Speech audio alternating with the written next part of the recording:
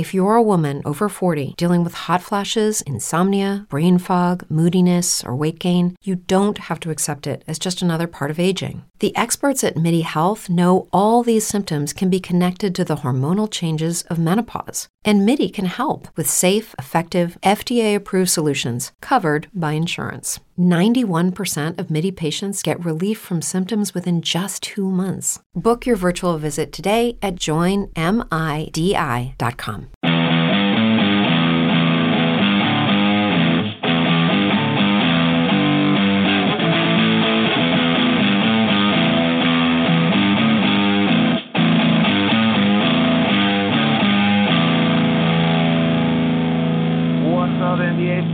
Welcome back to another episode of Full Court Press, sponsored and brought to you by Geek Vibes Nation. I'm your host, Nick Smith, and joining me tonight is Luke Alves. What's up, Luke?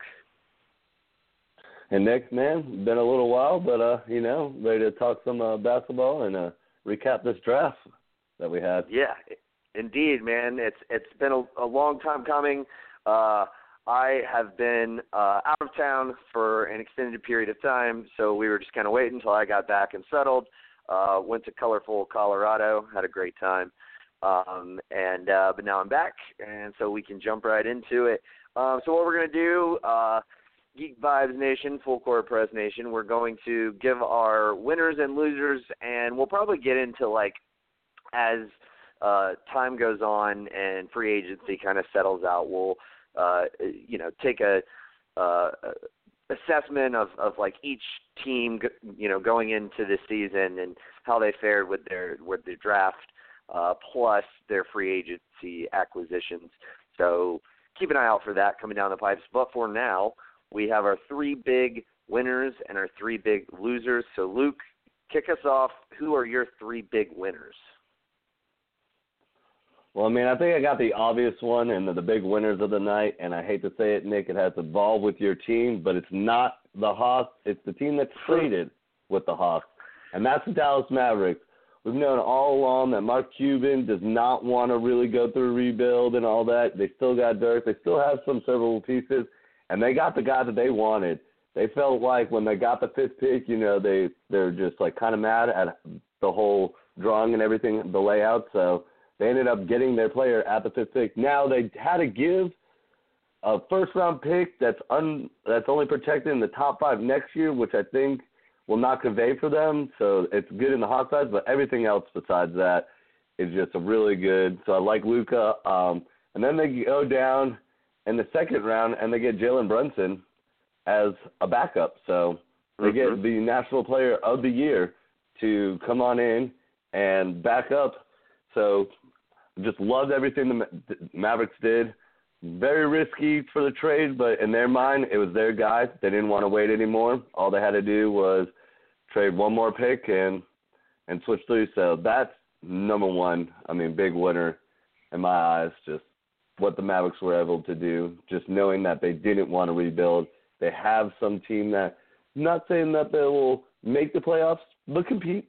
Definitely entertaining, definitely compete. So I think Luka is probably one of the best. I know on your board, he was up there probably 1 or 2 the whole time. On a lot of people's boards the same way. So, you get the most ready pro. What else does he have to prove to you? He's won everything. Definitely knows he's played an extended season, too, over there. It's not like it's a short NCAA season. So just everything he was able to do, I love it. Dallas now has 2 people that's going to work in Carlisle's system and just 2 people at the ball the whole time. I think it's going to work really nice for the Mavs and Mavs fans. So they're the big winner. Yeah, I don't have them on my list of winners simply because, I think they were great to get Luka Doncic. They're not really in a great position to afford not to have a draft pick next season, though. But they were able to obviously make some key free agency acquisitions that's gonna help them out. And I do like the Jalen Brunson pick. It wasn't what they necessarily needed, but all in all, they're gonna have they're gonna have at least a good starting 5. Young young core of Doncic and what's his name? What's their point guard's name again? Dennis Smith Jr. Dennis Smith. Yeah. I like the potential of how those two can play with one another because, you got a slasher who can get to the rim, and then you got a guy who's crafty who's going to be looking more to pass and shoot. So I like the dynamic of the how those two players could play together. So I think they definitely got the guy they wanted and a guy that really fits for their team. My biggest concern would be, giving up that draft pick. But nevertheless, like you said, if that's what it takes to get the guy you want, and if you don't want to go through a rebuild and you want to compete now, then, maybe not a bad decision. That draft pick might end up being, like you said, it's highly, highly unlikely they'd make the playoffs. But they might be looking at, having the number 10 to number 12 overall pick, and then it's like, that's worth it. Giving up, like a number 12 pick and then, Trae Young essentially, or Mo Bamba, or whoever they would have taken to get Luka Doncic. I mean, I think I would make that deal. So, I ultimately can say I don't disagree with you there. What's your next one? Oh, and just add on top of it, they got the biggest dark horse, my guy, Kostas Antetokounmpo. That's right. Traded with Philly with the last overall pick, and I was like, you know what, Cuban? Might as well just swing for it. What is it going to do? Is it going to hurt you guys? I mean, yeah, I liked it. It was one of those trades where it's like he got drafted last overall. It came down between him and the other Ball brother, and I was like, who's it going to be? So I liked it for Dallas there. So that's just a little icing on the cake for me for Dallas. I was surprised Riley Hawkins wasn't drafted out of Arizona, but apparently there's been some medical stuff that.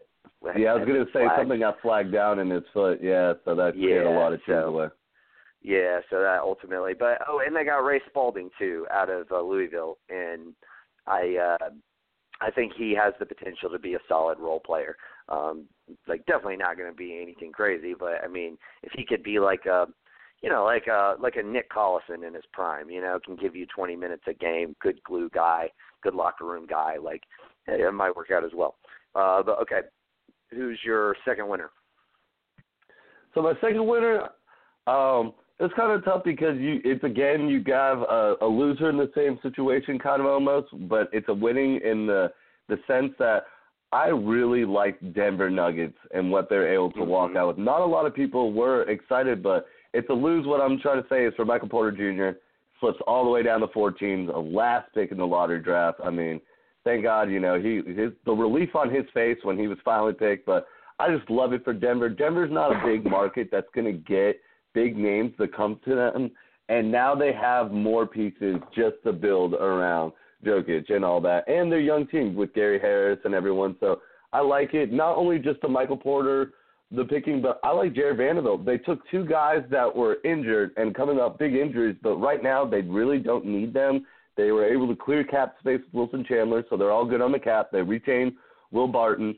So I really like what Denver Nuggets are going to do. They could shut down both of them. They could definitely shut down Porter Jr. for the whole year. Vanderbilt, just ease him in. He's coming back from an ankle injury, but, man, did they get two young guys that – if injuries didn't riddle them, they would be a way higher pick than they were. And I think that Denver just, like I was saying, just a small market they are, they're not going to get these people to come play for a really good up-and-coming center. And now you have guys that you've drafted that are going to be really well possibly in your system.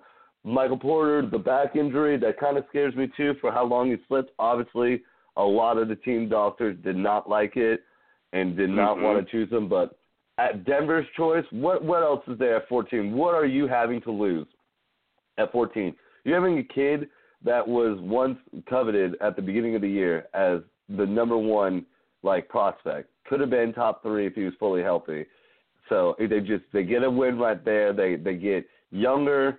I feel like they were able to shed cap space. I just like where Denver's going for a market they are and what they're able to do. So I love everything that Denver was able to walk. And not a lot of people did because they don't like the 2 picks with the 2 injury players, but I think Vanderbilt's a great rebounder, a great power forward. Not a lot of people got to see him. And then Michael Porter Jr., like I was saying, one of the top kids coming out of the high school last year. He was number one until Bagley Jr. hopped over. Yep. Yeah, absolutely. I am 100% in agreement with you. I think, yeah, you roll the dice. There were so many teams that I was just shocked that didn't roll the dice. I mean, I was shocked that the Bulls didn't, and then pretty much any team in between the Bulls and the Nuggets. So, I mean, the kid's just too talented for you not to roll the dice if you're in that, mid to late lottery range. It boggled my mind. There had to have been, his injury report had to have been worse than, what they were kind of leading on. And, of course, it didn't help that he had to cancel his workout, which, was said that was unrelated to his back injury. I think it was like an ankle or something. But ultimately, I also really like, Denver picking him up there. That's, like you said, they're still a young team. Most of their core players are still on their rookie deals. I think Gary Harris is the only one who's not. I'm not including Millsap in that. I don't think he's, going to be a part of that team as a foundational piece for a very long time. He's just too old. But Trey Lyles is, Jamal Murray is, Nikola Jokic still has 1 year on his rookie deal. You throw Michael Porter into that mix, and you got Will Barton as your sixth man. If he could be just the best player in this draft. I mean, he really could. He has that potential if he can stay healthy and if he can prove to be the Kevin Durant type player that he was sort of built up to be coming out of high school. So, yeah, I'm still crazy surprised that he dropped that far. But, yeah, totally agree with you on Denver. All right, what's your number 3 winner? I mean, you had to see this coming from a mile away. I mean, I'm not just being a homer when you happen to strike gold with the Celtics. I mean, come on. What else do you need to, fall to you at 27? I mean, Robert Williams slipping all the way. Yeah, there's the issues that, he has his little off-court issues and maybe his needs, but realistically, what did the Celtics need coming into the draft? The one thing that we've always needed was rebounding and a stuffer and someone to run the floor. Oh, and catch some lobs. What is this What is this kid known for? Running the floor, catching lobs, blocking, and getting rebounds. I mean, I will take whatever risk that they could put on him at 27. It's just well worth it. I think with his attitude things that he might have, perfect system for him. It's a win-win for both of them. Yeah, he slipped, and you can put that in the losing factor of him slipping that far. But where he landed, he's playing with a team that's already ready to compete, so he's already going to be out there. He's going to get meaningful minutes behind Aaron Baines.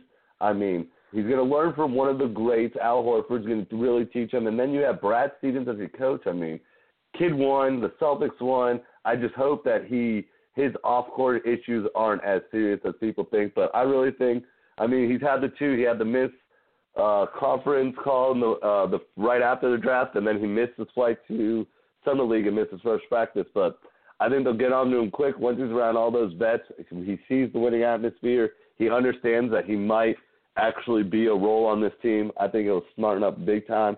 And, I mean, what could I say? I was going to break something if we skipped on Robert Williams at 27. I want to let you know that, for real, I would be so mad.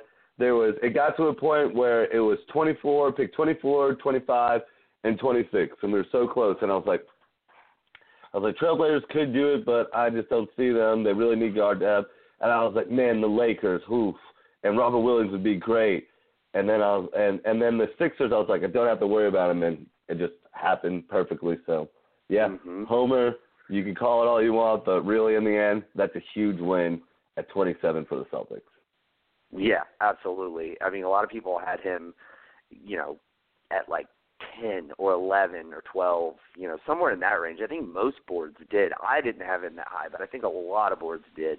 Had him in that sort of range, maybe as low as 13 or something like that. But the fact that he fell to 27, and it's funny enough that you say you were going to break something, because the Hawks broke my heart when they decided to trade Luka Doncic. So I can empathize. Yeah, I felt bad right when Woj dropped that bomb. You got Danny Ainge. I'm sorry, go ahead. I said, yeah, I felt bad for you. Right when Woj dropped that bomb, I was like, oh, man, is Nick not going to be happy? What is? But, again, you have to look at it in the future. Yeah, it was bad. But, yeah, no, I do. I like the Robert Williams pick. It's exactly what you guys needed. I was fairly certain that you guys were going to either take a big or a, maybe a combo guard, in case the Smart situation doesn't pan out. And, with Williams falling that far, I mean, I think it just made the decision very, very obvious. And I think, too, just the fact that, there are such few teams that need big men. Most teams have them, or basically they're not as coveted as they used to be. Sure, the elite big men are, but after that, we saw such a huge discrepancy from, Wendell Carter, and then all the way down to, honestly, I kind of feel like Robert Williams is your next true big. You got Mo Wagner, but I don't think I think he's more of a kind of like a Mike Muscala type, not like a true big. He's not a bruiser anyway. So yeah, I think that was the perfect scenario for them. And what's crazy? It sucks for Robert Williams because he was probably going to be a lottery pick in last year's draft. Might have even gone top 10. And that's just all these players, man, all these NCAA players who, you see them on these draft boards, and they're going in the first round, and some as high as the late lottery, and they're like, you know what, I'm going to go back to school and try to win or improve my draft stock or any of that. Same thing with Miles Bridges. Luckily, he didn't really fall off. He just kind of held, served, stayed about where he was. I think he probably would have gone number 10 to the Kings last year. So, going number 12 this year is probably about the same amount of money. But that was huge. That's a huge pay cut for him. But maybe it ends up working out for him.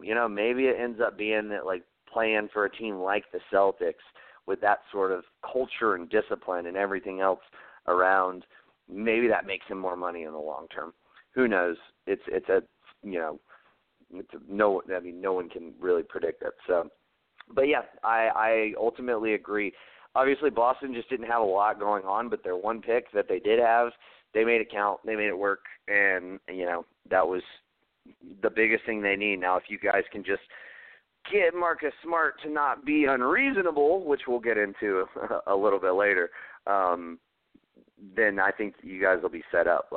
It very, very promising outlook, of course, as we've talked about plenty of times for Boston, and this only makes the rich a little richer. All right, so let me get into my winners, and let's see, starting with my first winner, and I'm going to go with the Philadelphia 76ers. Did not expect them to be making the kinds of moves that they were making on draft night, having had, recently fired Brian Colangelo and having Brett Brown run the show. And Brett Brown was just like, shit, I can be a GM too, dude. No big deal. I tell you one thing I'm not going to do. I'm not going to, trade away future assets to try and move up to get something that doesn't pan out, like Colangelo, you stupid fucker. But I loved it, man. I loved them trading Bridges for Zaire Smith and Miami's 2021 unprotected first-round pick. There are so few unprotected first-round picks floating around, yeah, grab it. Like, that's awesome. That's an asset that could help them get a guy like Kawhi Leonard or, somebody else. And that is, I think they won that deal. I think Zaire Smith has every bit of potential to be as good as Mikal Bridges. And probably, he's definitely more athletic, and I think he's got a lot better potential to be a shot creator than Mikal Bridges. Whereas Mikal Bridges was like kind of the safe pick, your 3-and-D guy. He would fit well with the Sixers. And I really like the fact that Brett Brown didn't shy away and just play it safe. He was like, no, first of all, I really like this kid, Zaire Smith. He's got a lot of athleticism. I could see that being something really good for us down the road. Plus, we get an awesome pick, to play with or use or whatever later on. Awesome move. My one kind of complaint with them was I don't think they should have taken Landry Shamet at 26. I think a wing like Jacob Evans or Johnny Musa would have made more sense, or even taking, a big like Robert Williams as your sort of Embiid insurance, or even a bigger guy like Amari Spellman who can play the 3 and can play the 4. I think that would have made a little more sense to me. You already have so many guards. I don't know if that would have been my choice there, but that was my only complaint. I love that they were able to trade the number 38 pick. They were able to trade it to Detroit for 2 future second-round picks, which Detroit is, pretty much at any given time a Blake Griffin injury away from being one of the worst teams in the league. So that's good to get 2 future seconds. You're kind of rolling the dice there, but, doing so in, I think, a responsible way. And then to trade number 39 for the Bulls pick next year. Like, the Bulls, they're not going to be, like, that good next year. They might go out and win a few more games, and maybe the pick doesn't end up being as high as 39. Maybe it's like 40 or 41, but it's not going to be – it's going to be in the, mid-30s to mid-40s. So that's totally fine. You save a little cap by doing that, kind of kick the can down the road. And, they did some, of course, the later trade with Dallas that resulted in them getting Shake Milton. Again, don't think you needed Shake Milton, especially when you drafted Landry Shamet. But overall, I really like what they did at the top. And it's really that Mikal Bridges trade. I just think that's fucking genius. I think that's going to work out well for them, and we'll see how it plays out. But that 2021 Miami pick, I think, we had been talking about potential Kawhi Leonard trades, and that could be something that really holds interest for San Antonio as something to bring to the table, something a little extra to bring to the table that they had lost because of Colangelo. They didn't have that little something extra to bring to the table because Colangelo traded it away for Markelle Fultz. So I think that was a really smart move on Brett Brown's part, and I don't know, I'm really proud of the guy. So I was at least happy with my team B with their moves. Your thoughts on the Sixers? No, yeah, I mean, I had the Sixers almost as one of my wins too, but like you said, the big thing that kind of just stunned me, I don't know, I mean, I got to see him more, was just the Landry Shamet pick. I don't know, I mean, I hadn't really seen him a lot at Wichita State, so I just went, like you were saying, where you were at right there, you could have got other serviceable guards that could have contributed, but hey, Brett Brown was definitely running the shop. I mean, I got to love it. I mean, the move of the night, you went from being the classiest act to picking that Philly boy whose mom works in your organization. She's really high up. Yeah. She is super excited. She's all cheering. He gets drafted. You see how excited she is. She's there talking with him in his interview. It's the Philly thing. It's a good move for Philly and all that. And then it happens right when he's getting interviewed later on. I mean, imagine that. Wow. Yeah. You just got traded after this whole time. You thought you were staying in Philly. But, I mean, like you said, I love the trade, not just because, I mean, getting the Miami pick was just so good. I do not understand what Phoenix was doing. I mean, Me either. that trade in my mind almost put them in the losing bracket, but they're lucky that they were able to pick. They're able to get DeAndre Ayton and Okobo, so that kind of helped them out in my mind. But other than that, what were you doing? You just put that much in the future with an unprotected, nothing protected, and Heat are on the decline. I'm sorry, everything about the Heat. And 2021 has been talked about. It could be the year that high school players can be drafted. So everything about that, and you give it away. Now you get a more defense. I understand that, where you're coming from a good, solid veteran. He can come in, help the team. You know, they're really trying to make up for the defensive efficiencies that Booker comes along. So I understand he works well with Jackson and Trevor Ariza. Those are three nice guys now, but still. Philly killed it. Brown, what a man, dude. Do you deserve a handshake? Do you think everyone in the Philly organization, when he did that trade, they're like, wow, but yeah, way to go. Like, the owner's just like, you're doing big things, man. I might consider you being president. Like, not a lot of teams want to do that anymore. Let a coach in and be a president of basketball and run and be coaching. So I just liked it. I mean, everything, like you said, there is not that much difference right now between Zaire Smith and Mikal Bridges, but Zaire has way more upside with his athleticism. Might be the most athletic player in the draft. Oh, yeah. He's still young. You could tell that he was figuring out how athletic he was last year at Tech. I mean, he was killing, helping that team. And now he gets to play with Ben Simmons and a fast offense and just throwing the ball and lob. It's going to be less pressure on me. I'm not the kid from Philly. I'm not this three, I think, Philly, you just did, I hate it because, there are rivals, but, man, everything that Philly did and that when Brett Brown did that trade, I did not see it coming at all. And once you really thought about it and you know that you got this unprotected first-round pick in 2021, it just is so much sweeter of a sound. I mean, no Philly fan can be mad. Yeah, his mom could be mad, but then again, if she's a true Sixers fan, she better know they won that trade and better made the biggest PR.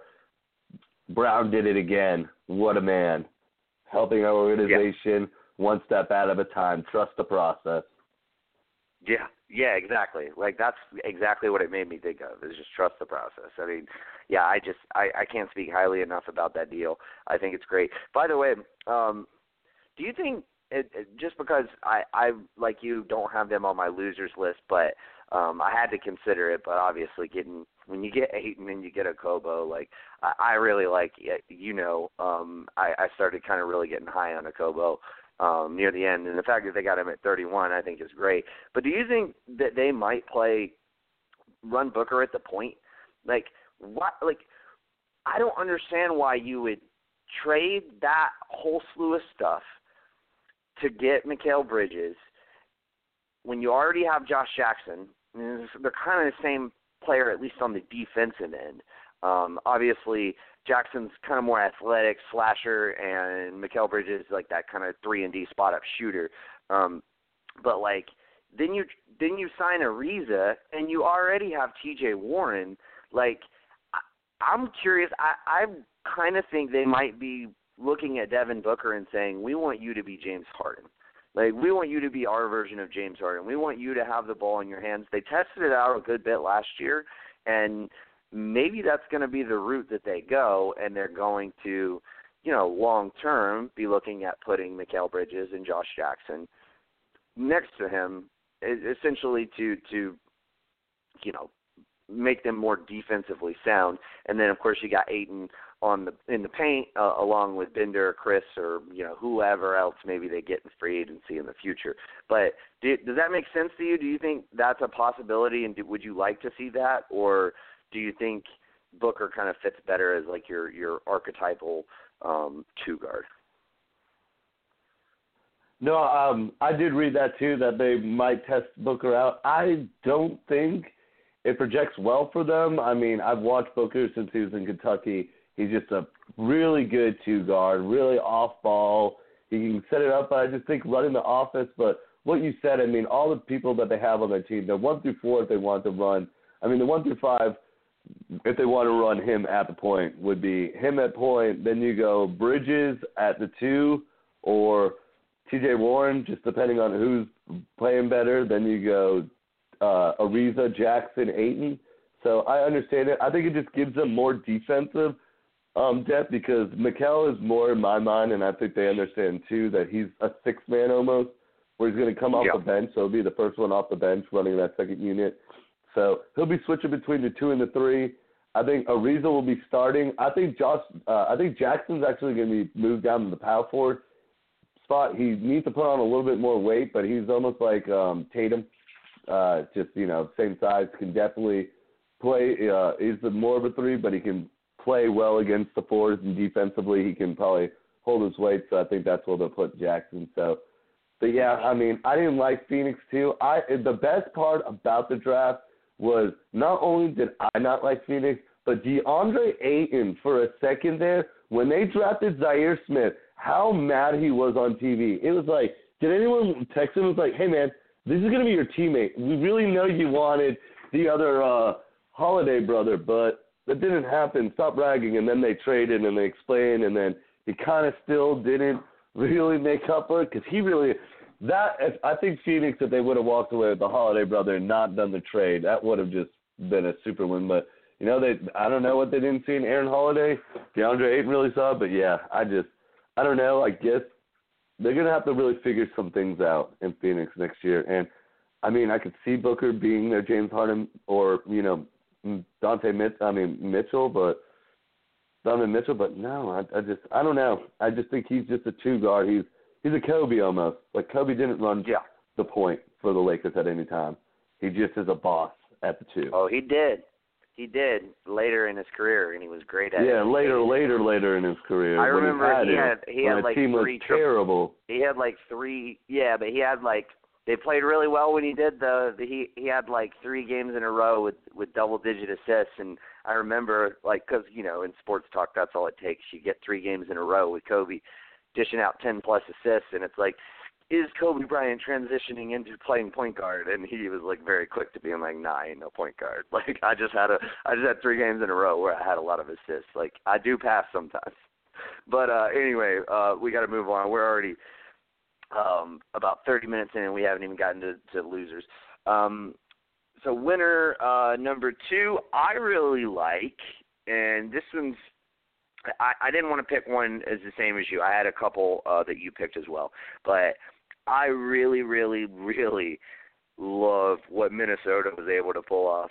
I really like Josh Okogie. I was like looking at what was available for the Hawks. I would have much rather us taken Okogie than Kevin Huerter, even though I realized that he is like a excellent knockdown shooter, and so the thought process is you get those 2 knockdown shooters in Huerter and Trae Young, and you start building with that, and what else, the other pieces that you have in place.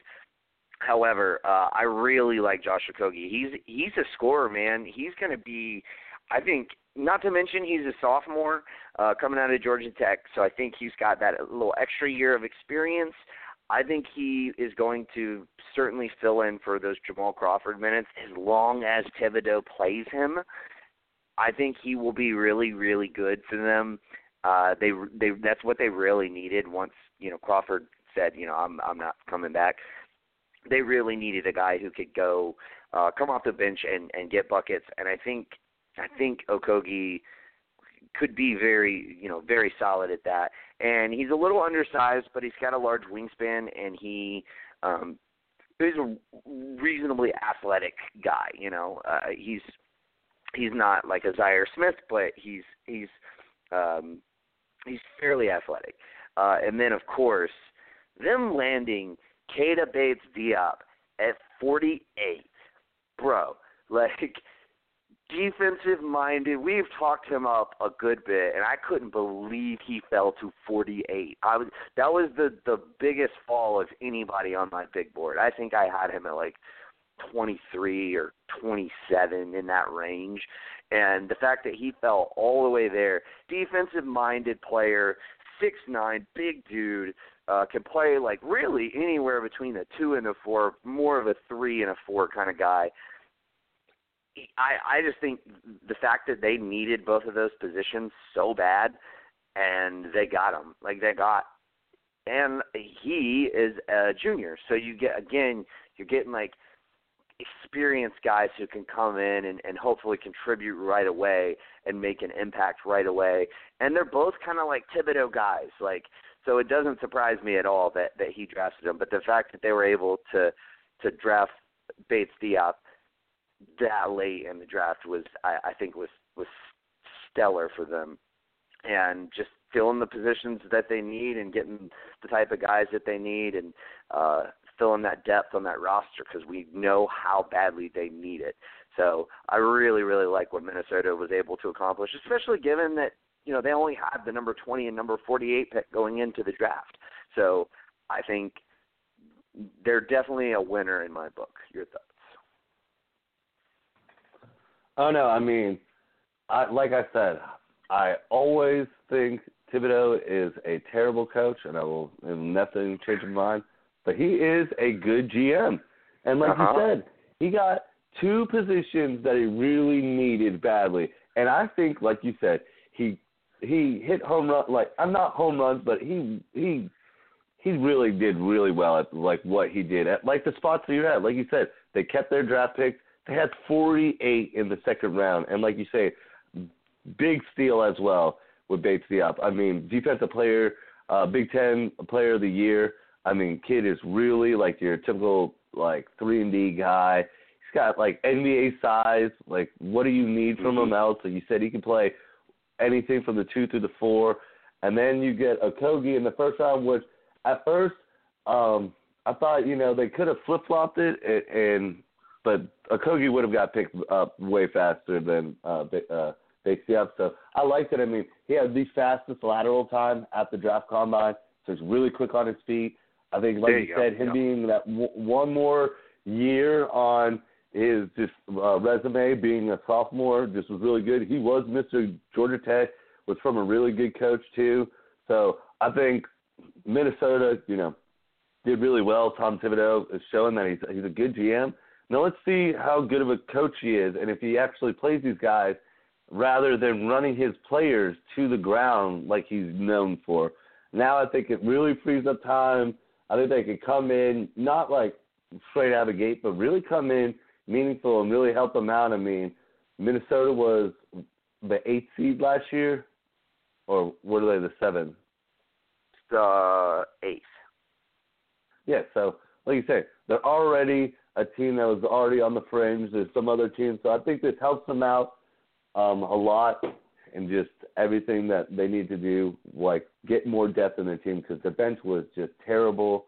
They relied way too much on their starters, and now they get two serviceable guys that can switch. I mean, Okogie can probably cover defensively 1 through the 3 solidly, definitely the 2's his position, and Bates Diop can go 2 through the 4, where 3 is more of his position, and they're coming off the bench. So I'm actually looking forward to watching them in Minnesota, seeing how well they can play together, because I think they're going to play together for a while unless something drastically happens to that team where that one of them moves up to the starting lineup. But I think big things Thibodeau was, and I don't ever say this about him, but big things he did during the draft.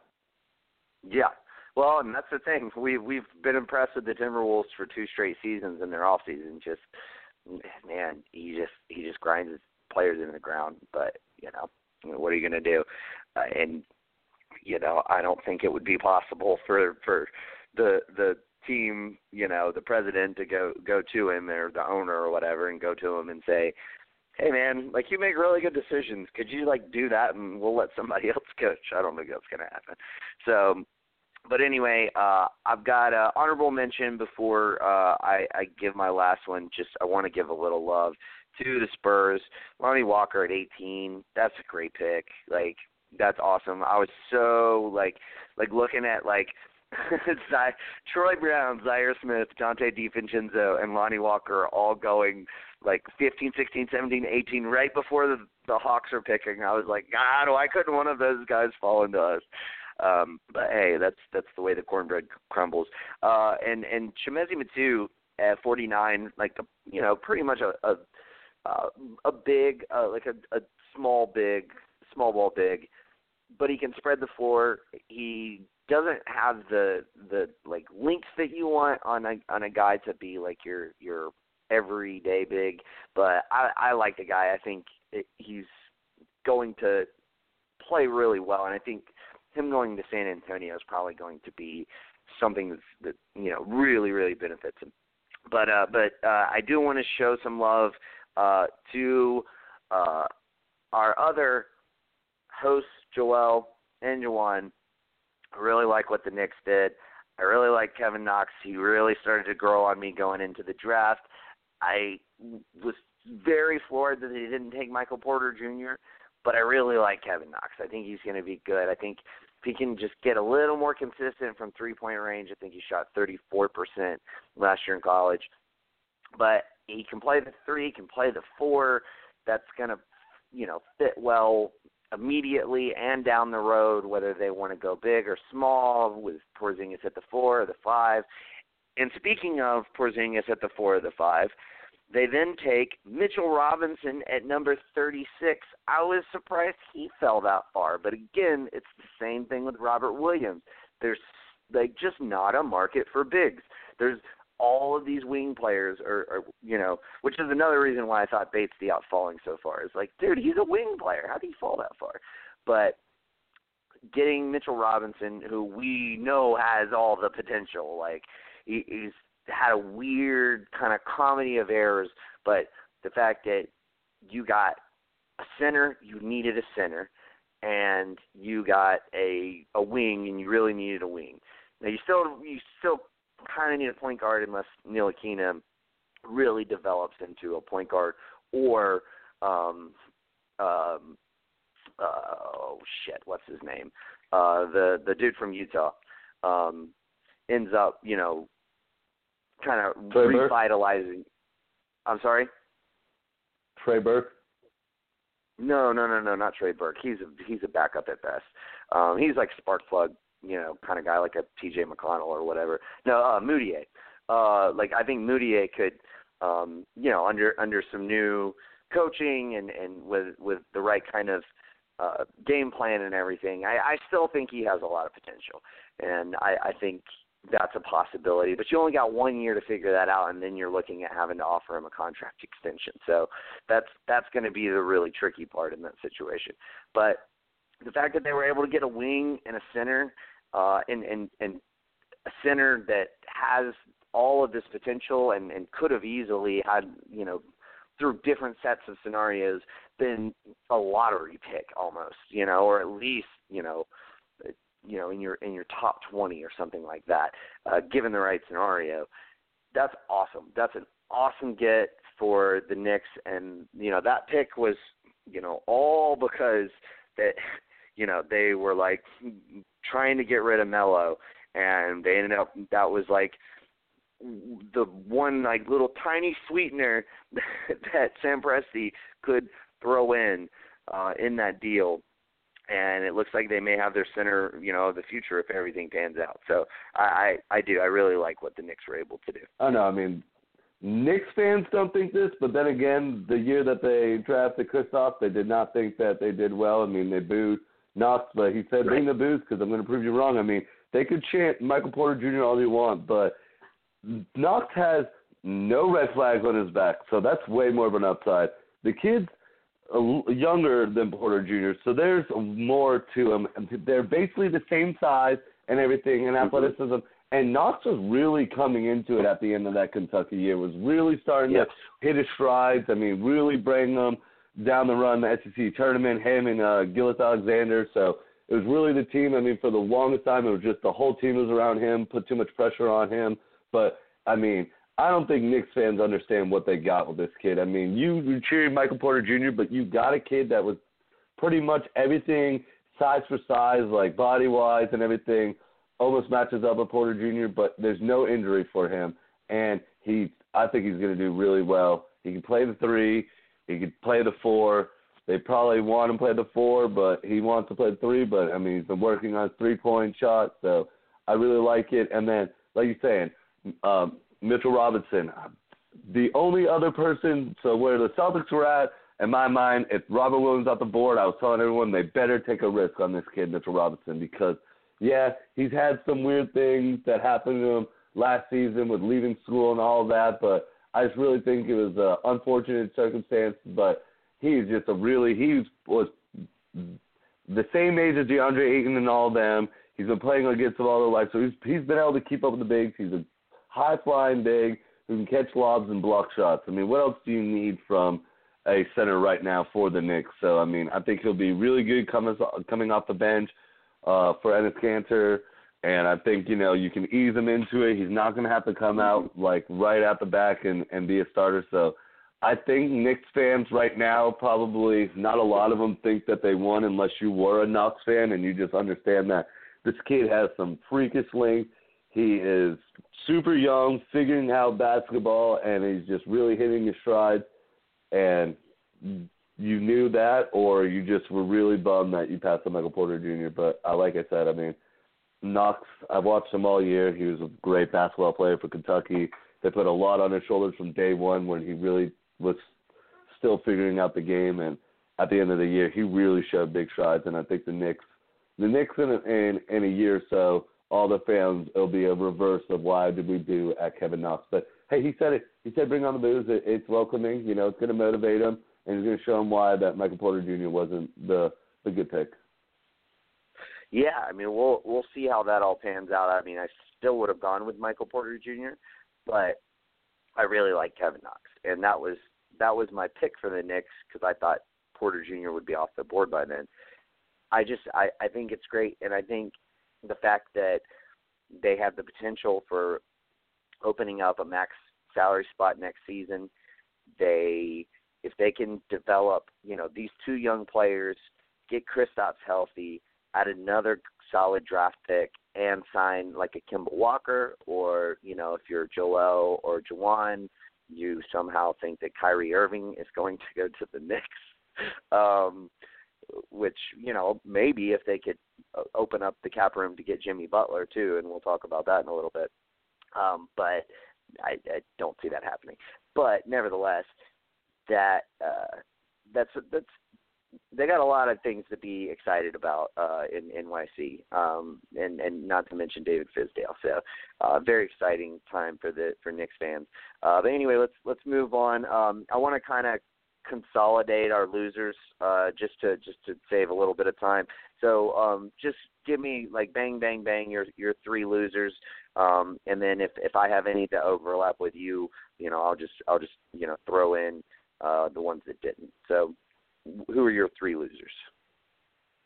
My 3 losers, I'm going to try to make it fast because I don't want to just keep on going on about them because a lot of them just made me so mad in what they did. But one of my big losers was the Clippers, man. I mean, I feel bad for all Clippers fans. You had 2 picks in the lottery, and you didn't choose to move up in the draft, which, okay, that's fine. I'm fine with that. I really am, We'll take 12 and 13. But then you do something really foolish in my mind, where you trade with the 11th pick, which I don't even know that whole really trade with the Hornets right now, but it just really sounded really dumb in my mind. Were you really that worried that the Charlotte Hornets were going to draft Gilgeous-Alexander and just keep him with having Kemba Walker there? Like, no, they were never going to do that. So you really just put the panic button on to flip it one spot. So they goaded them into it. But I understand. No pun intended. I know. I understand that. Charlotte. So they get the point guard. So they get Shai Gilgeous-Alexander. So they got their. So you're like, okay, Clippers. Now you can take a swing at something crazy, and Michael Porter Jr. is still there. You can go for that risk, right. Or you can go for the risk of Robert Williams, who everyone thought you're going to go, and you can get these players where you're going to go big, go a small and go a big. No, you know what they did? They added to a position that they already had before the draft. Right when they get Shai Gilgeous-Alexander, I want to say they have like 7 guards. This is before, they made the Austin Rivers trade.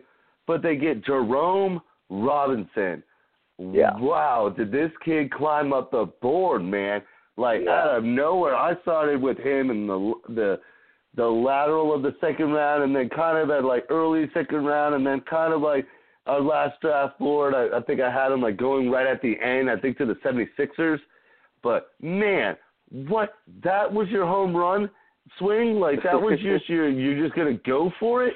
Like, wow, Michael Porter was one pick away. Like, who cares about the back? You've got to play Griffin. You've already dealt with crazy injuries like that, and you saw, like, the injuries, but you had some of your greatest years with that, but you didn't make the swing for it. And then Robert Williams, is his attitude that bad? But then again, like, what really made me more mad about that is Jerome Robinson's kind of like, he's a two guard but one guard, but I would have chose Lonnie Walker if I was going to go straight guard at that position, and I'm not going to go with the 1/2, which Jerome, they have him at the 2 now, but he played 1 at the beginning of his years at Boston College, so it's kind of like, what is he? But I don't know, like everything that they could have done. I mean, man, that was a bit. So I'm sorry, I told you I would try not to spill on about it because that was one that made me mad. Let me just add this. I was baffled that they passed on MPJ. I thought for sure they would take. I thought, okay, Shea Gilgeous, MPJ, like not bad, like good job, guys. Y'all ended up getting, a guy who could have gone number 3 at number 13. You didn't have to trade up to get him. Like, great. And then so they passed on that. But then after drafting Robinson, then they re-signed Avery Bradley to a 2-year deal, and I was just like, why? Like, what are you doing? Like, I don't understand. What and like Jerry West is involved in everything, and you want to give him the benefit of the doubt, but yeah, I'm right there with you. Okay, next one. All right, so the next one I was debating on, it was going to be 2 teams that, why did you really choose this player? But one, like, I'm just not going to put it against the Magic. Yeah, you really didn't need a center, but Mohamed Bamba still better than any of the centers you have on the team. So I understand And were you going to really take Colin Sexton at that point? I wouldn't. Yeah, exactly. I think so. Where they're at, it was a good pick, so I'm not, but the other team that I didn't understand choosing a big, just because there's other people that made sense in my mind, because they're a high-flying, moving team, was Lakers with Wagner. And I understand he's a stretch. Wagner. He's a stretch big that can shoot threes. But other than that, like, what does this kid bring to the table? Like, I don't see him really moving really fast and high-flying or getting the ball down low and all that. Like, I see him spacing the floor, but I really didn't understand the Lakers pick. I mean, they were the ones that had me scared. I mean, Williams would have been perfect for you guys to be able to move as fast as with Lonzo Ball and LeBron and all that. Just before, you have LeBron, but still, like, with Ball and all that, and that high-flying offense. I didn't really understand the Wagner, and like, maybe it could come back. His first game in Summer League, he had a very good performance, but then again, I mean, you're in Summer League and all that, but I don't know. It was something that kind of baffled me about it. I just felt like they could have gone better with. Yeah. And Mike Muscala is not a bad player. He's a good player to have, but would I have taken Mike Muscala like at number 25? No, I would not. Definitely not. So yeah, I can get on board with that one. All right. Was that it, or you got one more?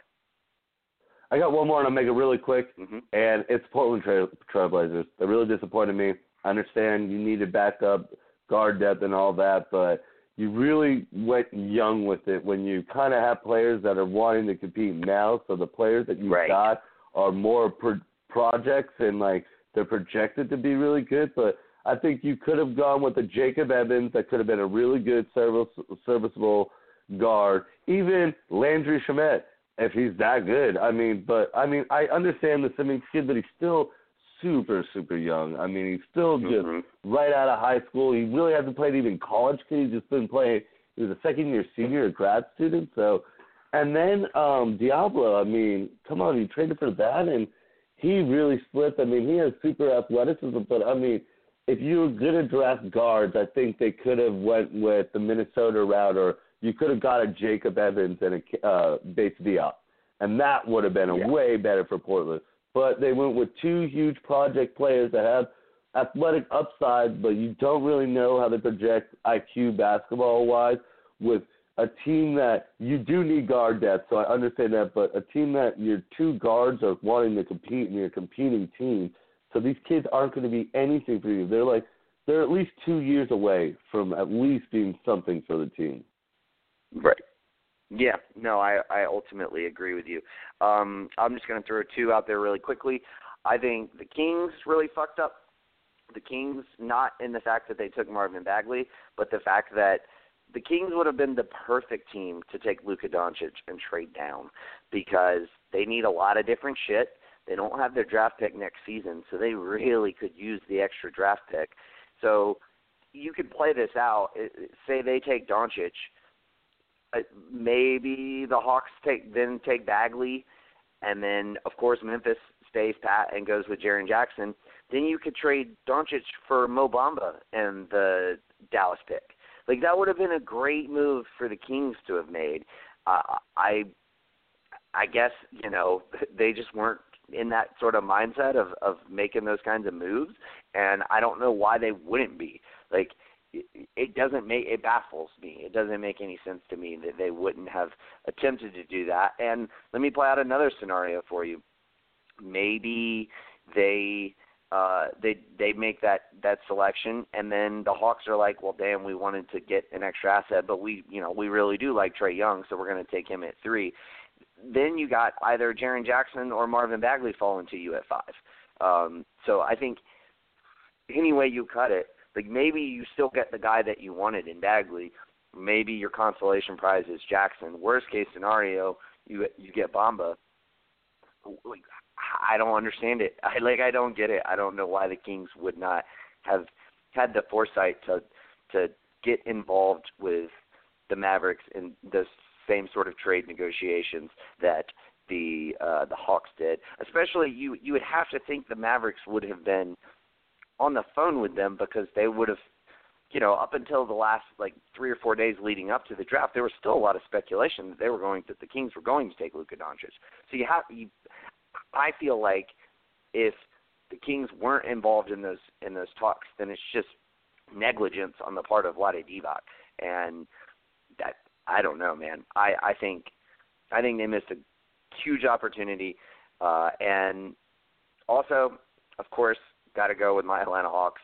They drafted the guy that I thought was the perfect fit for us at number 3. Granted, we did get some awesome draft consideration next year for trading down 2 spots, and I get that.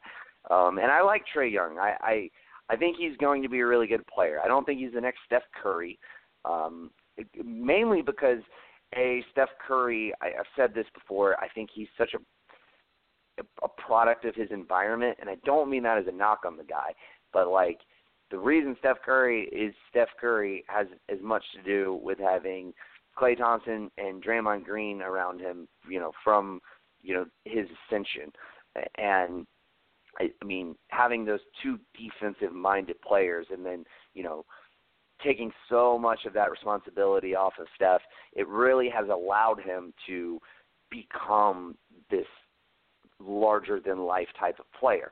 So I think if he's in a different circumstance, he's still really good, but he's not the unanimous MVP. You know what I mean?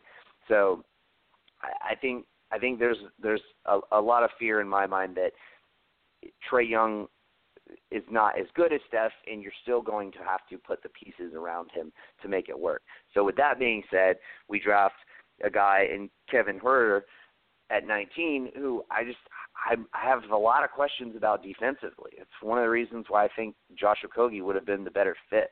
I didn't even know you had mentioned that his lateral quickness was really high. Maybe you said the highest in the combine this season. Yeah, he had the number 1 in this draft combine. Yeah, dude, give me that guy. Another guy who can score, who can shoot. Not as consistent. I don't think projects as consistent of a 3-point shooter, but give me that guy who can, who's quick on his feet and can guard.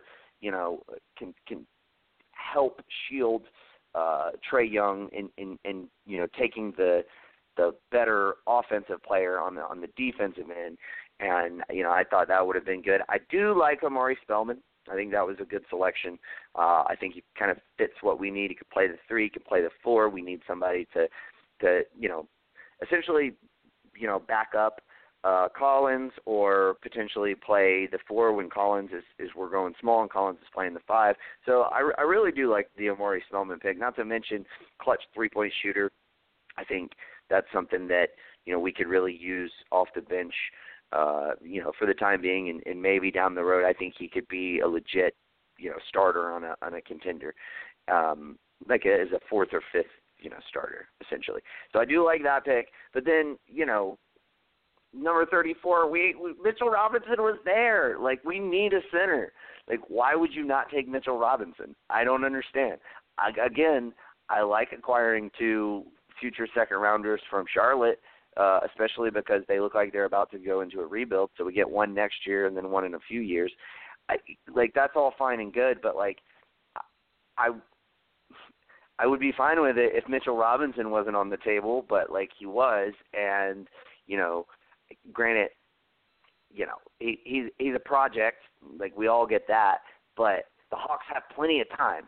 I would have been so much happier had we just, it was the slew of different moves that we made that just kind of progressed to make me feel more and more like, what the fuck are we doing? Like, I don't understand.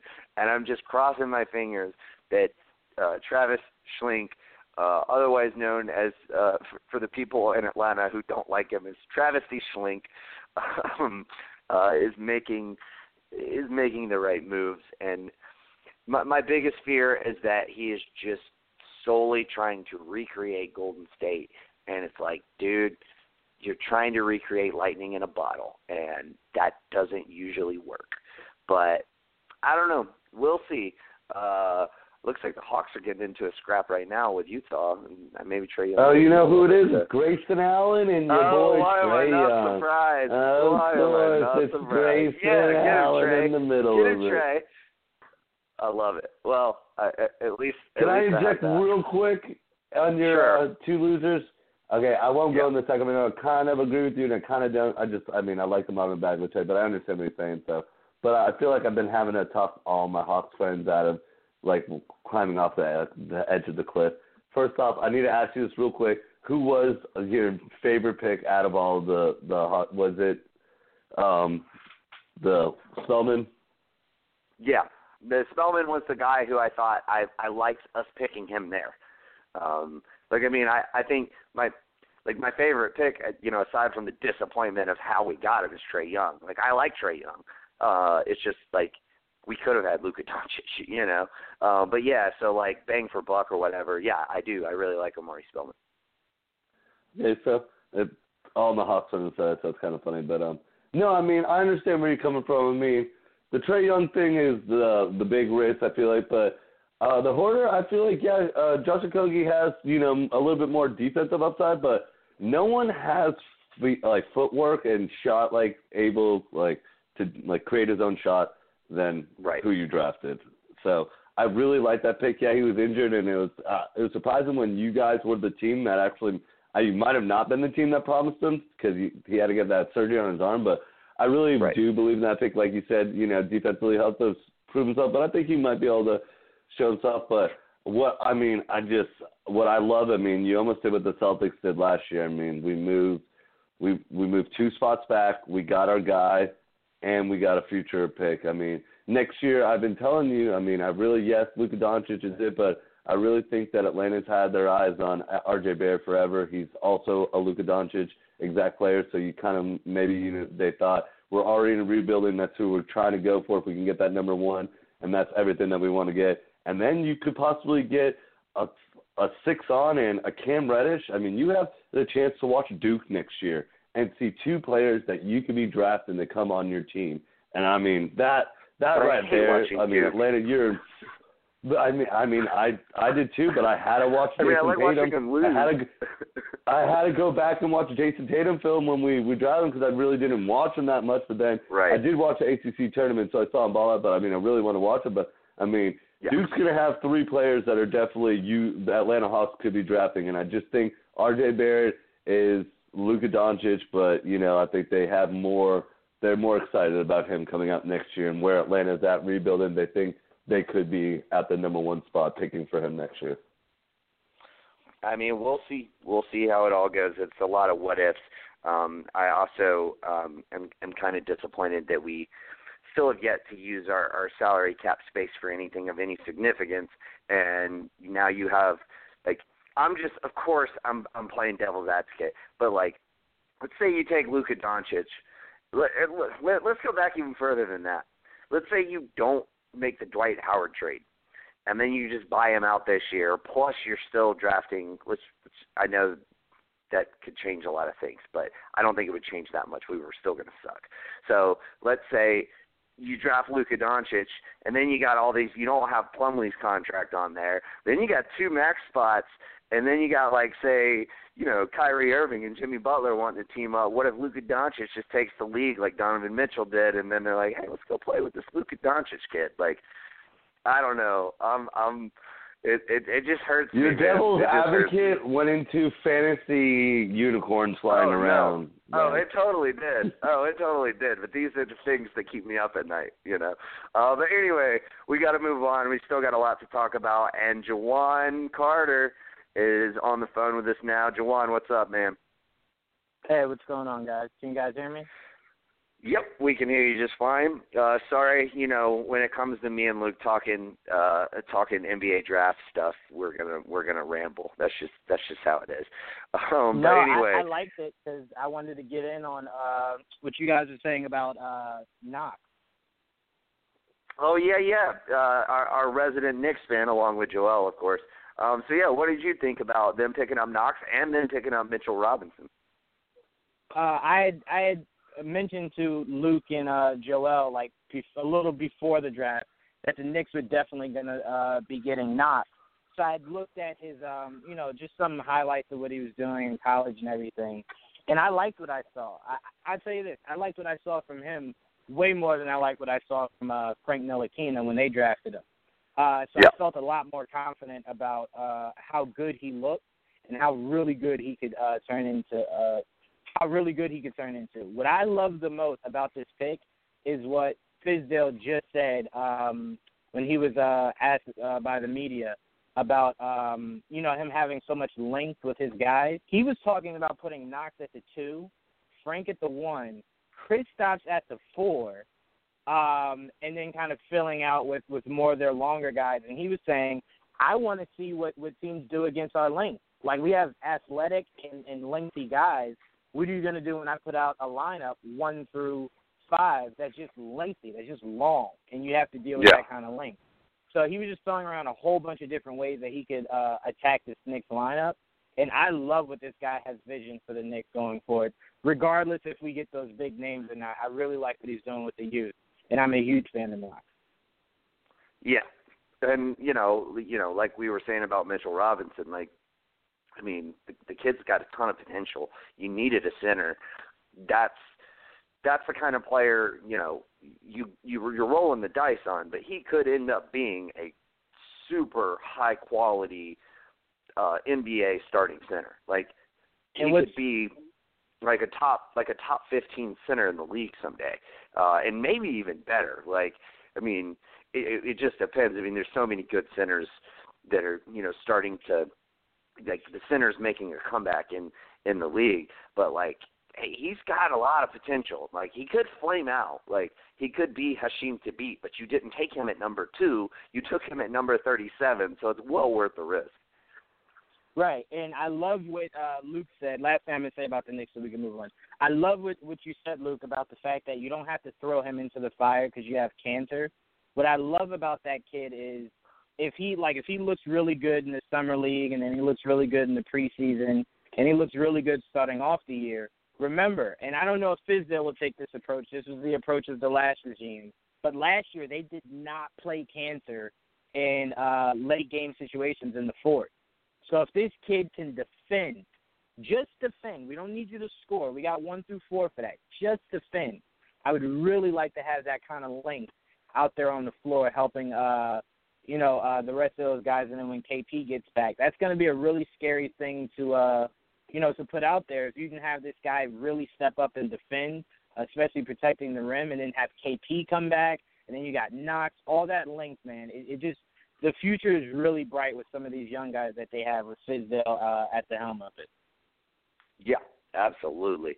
All right, let's move on. We got a few other things to talk about. One that I'm really excited to talk about is the ongoing saga that is Kawhi Leonard. It certainly seems like it's inevitable that he's going to be traded. According to sources, Fultz and Brown have not been offered by the Sixers or Celtics to this point. The Lakers are still the prohibitive favorites, but what package it would take is still up in the air. The Spurs are said to not actually be actively shopping him, but sort of waiting for an offer that blows them away. I read something or heard something the other day. I think it might have been from Chris Broussard, I want to say, but it might have been somebody else who was saying that obviously Pop is going to be the coach for Team USA, and that Kawhi Leonard is supposed to play on the team, so maybe he's hoping to get a chance to talk to him then. But I also read another report today that was like saying Kawhi's camp actively tried to keep him away from the Spurs last season. There's just so much smoke, dude. I feel like, and we've talked about it ad nauseum, but I feel like the writing's on the wall. I feel like it's going to be the Lakers or the Sixers. I don't think Boston. I'm with you, Luke. I don't think Boston. I don't think Ainge. I don't think he's going to give up enough to what it's going to take for. I just think that they could. They absolutely could. But I think the Sixers and the Lakers are going to be more actively trying and making offers that are better than whatever Boston makes. As far as getting young talent, because I just don't see a scenario in which the Celtics give up part of their young core. I could see Rozier, but I don't know.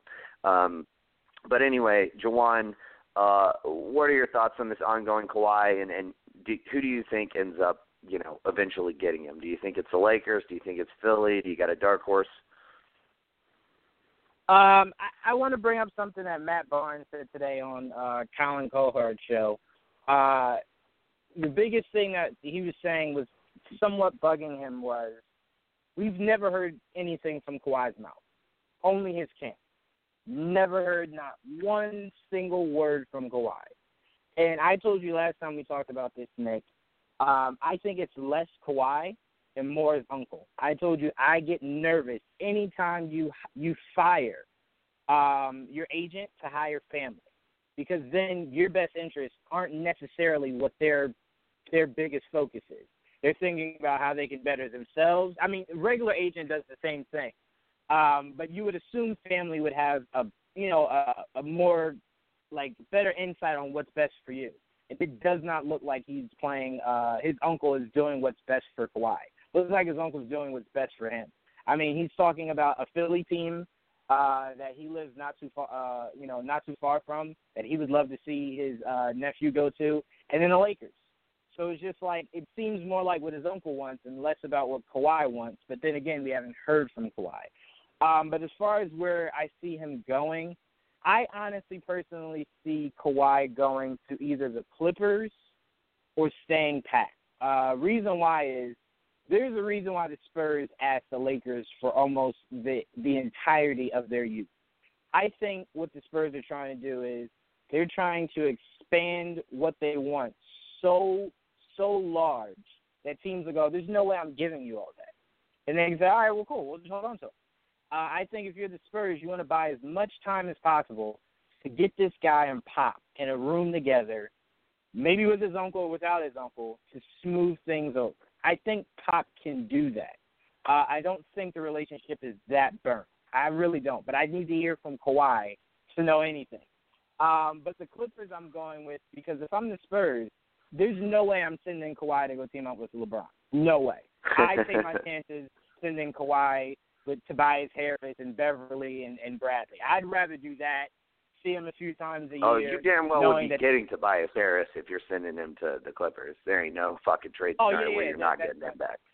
Only reason I forgot, because I'm like, Tobias can't play the 3 and the 4, because I was thinking they just brought back Rudy Gay, and you do have slow-mo still. So I was kind of really thinking you need Tobias, but you're right.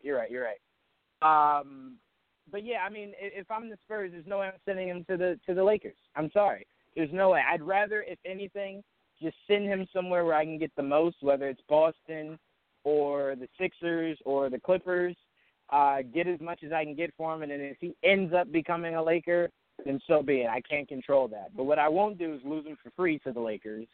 And also what I won't do is get into a Cleveland situation to where I have a player who wants to desperately leave, and I give you one of the best players in the league, and you pretty much give me trash. Like there's no way I'm pulling any of those moves. So if I'm the Spurs, if I can't get them to Pop and Kawhi to kind of figure this stuff out, I'm looking at the Sixers. Not the Sixers. I'm sorry.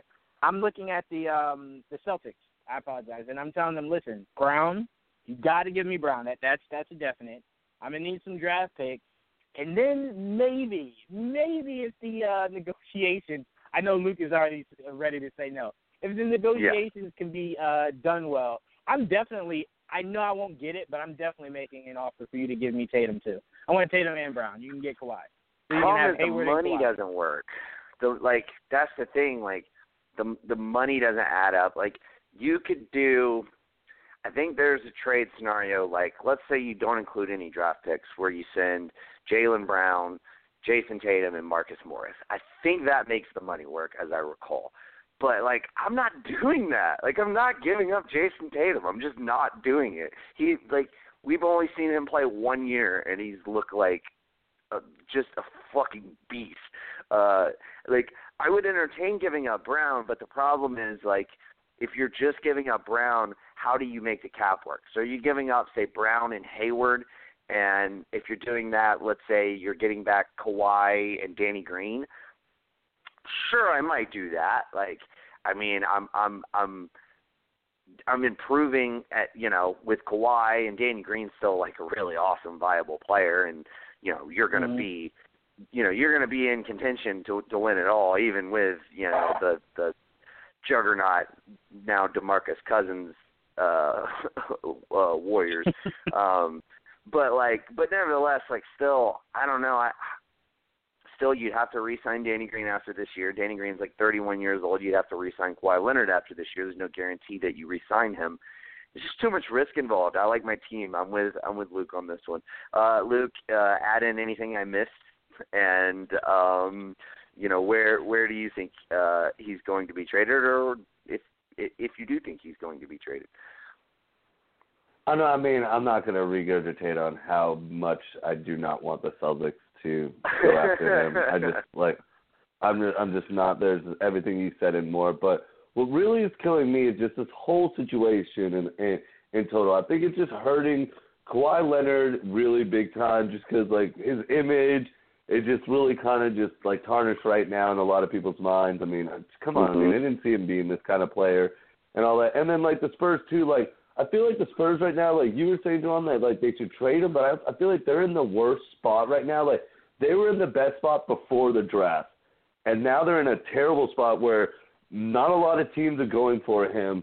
You're not going to get there. Like from what I've read, Fultz has not been offered in any trade, Ball or Ingram, and then Brown or Tatum. So you're really not getting any conversation, or Irving. So you're not getting any conversations with the big teams you want. I mean, yeah, like you said, the Clippers could definitely do it, but I don't think I'm doing it if I'm the Clippers, because I mean I'm really kind of just trading away my team that I'm not going to be good with Kawhi coming. So he's definitely going to walk to the other building and the other locker room next year.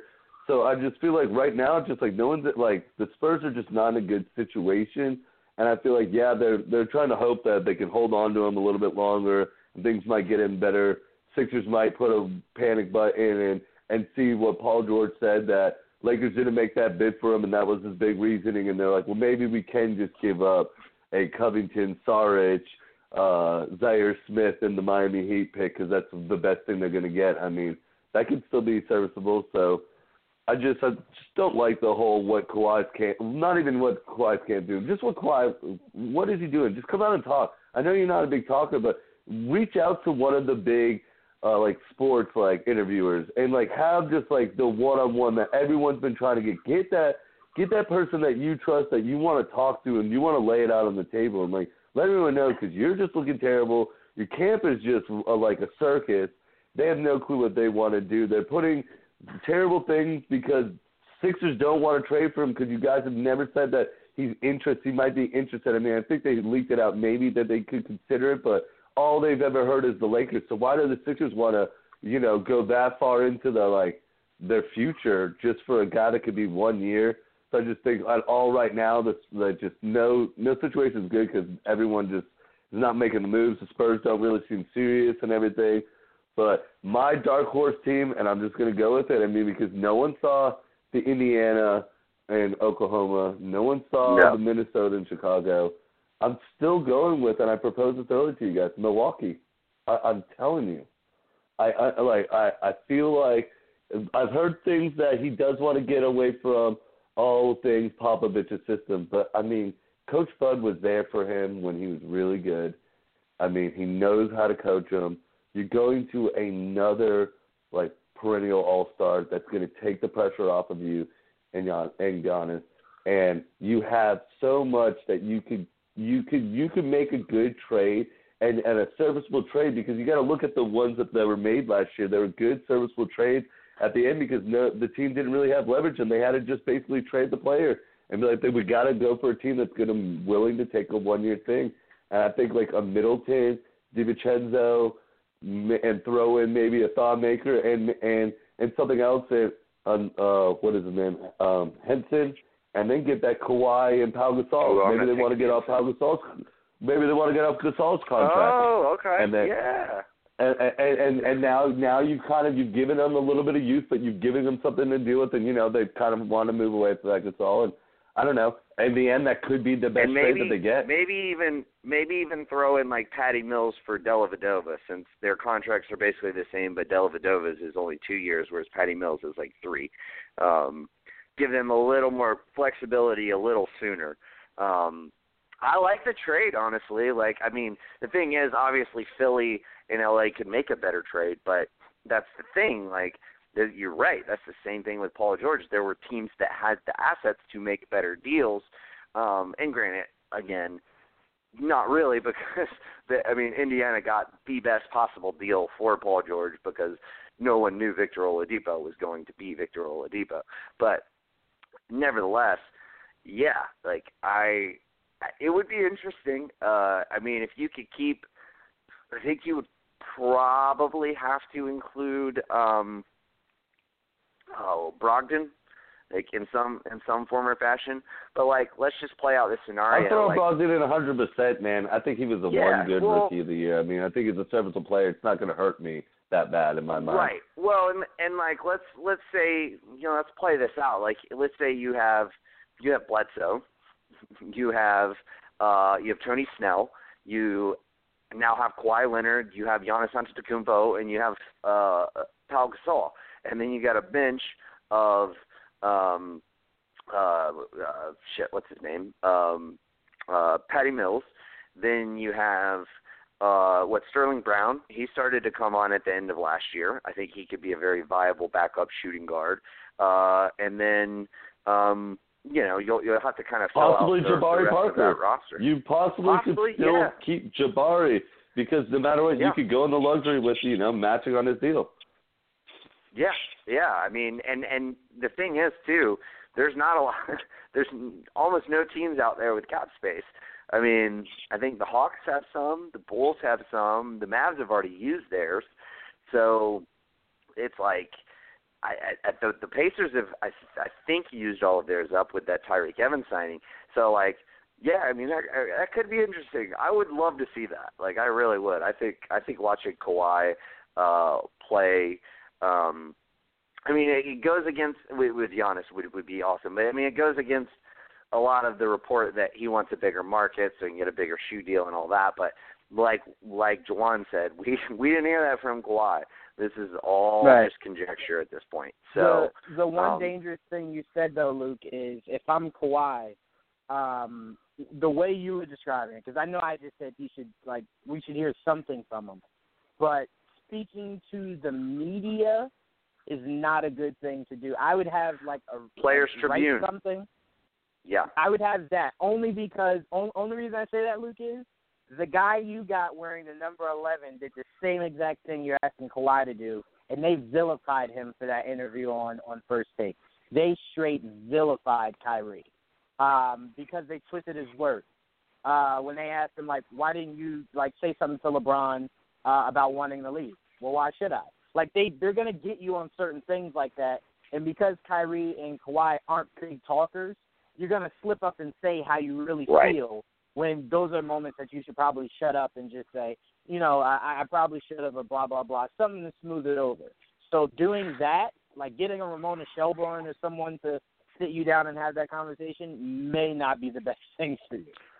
Yeah, I agree. I think just write a Players Tribune article, like would be like if he wrote a Players Tribune article and released it tomorrow, basically just saying everything that was on his mind and just laying it all out there and just saying this is what I think. This is for everybody to read. This is what has happened. This is these are the facts of what happened. This is how I perceive everything that has happened. I think that would be something that he could do, and maybe something that we would see if and when he does get traded. But no, I would really like to see, especially now that Paul George is off the table and all the other big names are kind of off the table. I would really like to see Philly make a play for him. I think at this point, I would totally offer Fultz. I think an interesting trade for Philly would be essentially sending Fultz and Bayless to the Suns, sending Dario Saric to the Spurs, and then the Spurs would also get Josh Jackson and Jared Dudley to kind of fill out their front court because they have a lot of backcourt players. But Josh Jackson is the kind of guy who's got that like raw potential. He's really defensive minded, who could fit in that system. And I think pairing up, granted Fultz has still got some question marks, but if you pair up like Fultz and Booker, and obviously you just drafted Mikal Bridges and signed Trevor Ariza, and then you got all those guys with Ayton, that could be really good for them. And then if you're the Spurs, you've got DeJounte Murray. You just drafted Lonnie Walker. Now you got Josh Jackson as your future 3 and Dario Saric as your future 4. And maybe play Aldridge at the 5 or just use Dario Saric as 6th man for the time being, whatever you want to do. But that kind of trade, and I think there would be draft consideration that would probably have to be involved as well. But, Philly's got the Miami pick. They've got all their future picks. Maybe you could get Phoenix to throw in some kind of draft consideration if they are high enough on getting a guy like Fultz. I don't know if they would be or not. Jackson started to make the steps at the end of the season, and so did Fultz, but not to a lesser extent. So I think that could be interesting. I think a potential trade with the Lakers, now that they have Rondo, they could definitely move Lonzo. I could see maybe a trade involving Lonzo going to Orlando, and then essentially the Spurs getting Jonathan Isaac and OKC's 2020 first-round pick, and then also getting Brandon Ingram, and then a slew of players to make the money work. I'm not taking Luol Deng, but give me your Ivica Zubac, your Thomas Bryant, your Tyler Ennis, players like that the Lakers aren't going to miss, but can get them to the amount of cap space that it would take to make the deal work. And then you're kind of looking at the same situation. You got DeJounte Murray, you've got Lonnie Walker, and then you're getting Brandon Ingram and you're getting Jonathan Isaac, and the Lakers get to at least keep Kyle Kuzma, as far as that scenario is concerned. So I think either one of those trades, could really end up working out very well for all three teams involved. But it'll be interesting. I do think there's a lot of credence to whether or not Pop would trade him to the Lakers. There's a part of me that still thinks the Lakers maybe, put in an offer for Paul George last year, or somebody, maybe not the Lakers, but maybe somebody that Indiana thought Paul George would want to go to, and was just like, no, we're going to trade you to the Thunder. We're going to send you to the smallest market in the NBA, maybe short of Sacramento, but probably even smaller than Sacramento. But ended up working out for OKC, ended up working out for Indiana. So, but nevertheless, I think there's trades to be had there.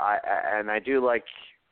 I'm going to have to sit down and play with the notion of Milwaukee, Luke, and to formulate an official trade proposal. But I like the notions that we were throwing out. I think that could be very interesting. Anybody have anything to add before we move on? Yeah, really quickly. I'll say this: if I'm the Lakers, unless I can legit get this Kawhi trade, I'm holding off Ingram and Lonzo for possibly getting Damian Lillard, possibly making that work. Because like you said before, Nick, teaming Damian Lillard up with LeBron, that'd be really huge for that team. So I would hold off, and then I would see if I could free up enough space to possibly get Kawhi just in free agency next year. Sure. So I get rid of Lonzo, get rid of Ingram. Bring in Lillard and then try to make Kawhi work. Well, and the thing is, just off the top of my head, I think their combined contracts are $13 million. Dame's is $27, $28. So you would probably be looking at saying, we're going to have to include Luol Deng to make this work. But look, you're getting Ball and Ingram for one guy. You know what I mean? Yeah. And if Dame Lillard goes in and says, I demand a trade, that could end up, being a viable trade. Now, the Lakers would probably have to take back something else. Maybe Al-Farouq Amino is expiring $7.4 million, I believe it is. That would be something that they would want. So they could get Dame, they could clear out Deng, they could get Lillard and they could clear out Deng. They move off from the two younger pieces, but then they also get a guy like Al-Farouq Amino who can contribute but is, expiring, and then that could potentially put them in a situation where they could do that. My only thing with Dame Lillard now, and let's just go ahead and transition onto this, and Luke, if you have anything to add to the Kawhi discussion, speak now or forever hold your peace. No, I'm good on the Kawhi thing. Okay, cool. So, a fan tweeted Dame and asked him if he'd be happy to be traded to the Lakers, and he responded to the tweet and said, I'm typically a happy camper. So, just to add to kind of what you're saying, Juwan, there's a little bit of speculation going on right now because, he'll respond to people on Twitter. I mean, I've seen him do it. I remember distinctly him doing it to a butthurt fan who I guess had traveled to see him play in a game and was like, I traveled all this way to see you play and you didn't even play. And he's like, there, my fucking ankles hurt. What do you want me to do, bro? Sorry. But so he does have interaction with fans, but it's usually fairly calculated, both he and CJ. And my thing is this: does this mean something to you, Juwan, or is it just Dame being kind of coy? Well, No, it definitely means something. I told you back when he had a meeting with the team to talk their future before All-Star break. And they kind of, told him, like, listen, we don't have much cap space, but we'll make things work, blah, blah, blah. We'll try to put a better team around you. And then he had to have that same meeting a few months later. That's usually never a good sign. Damian Lillard does not seem like a guy who's going to come out and make this huge stink about trade me or I'm going to start acting crazy. I don't think he's that kind of guy. I think he likes to make things very clear. In those two meetings, he said, I am not these kind of guys that will give you my loyalty to stay here and lose year in and year out. I am not that kind of guy. So I do, if you guys can't make anything work, want to go somewhere where I can make something work and put myself in a winning situation.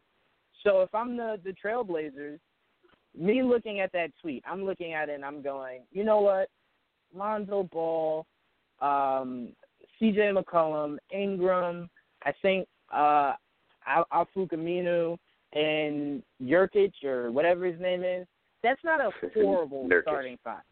Nurkic, I'm sorry, thank you. That's not a horrible starting five. You could do a lot worse. I'm looking at that and I'm saying, you know what, Dame, if by All-Star break, like, things aren't working out for either one of us, that is a trade. If Lonzo is even still there by that point, that is definitely something we would entertain, and we would send you to the Lakers. You can go be with LeBron and see how far the two of you guys can get. But if I'm the Trailblazers, I'm saying that, and I'm taking that as this guy was serious after those two meetings. And if we can't do something, like I was really upset that they didn't get, they weren't able to pull off that Wilson Chandler thing. You guys know I'm not one for the whole cap space and stuff like that and the numbers.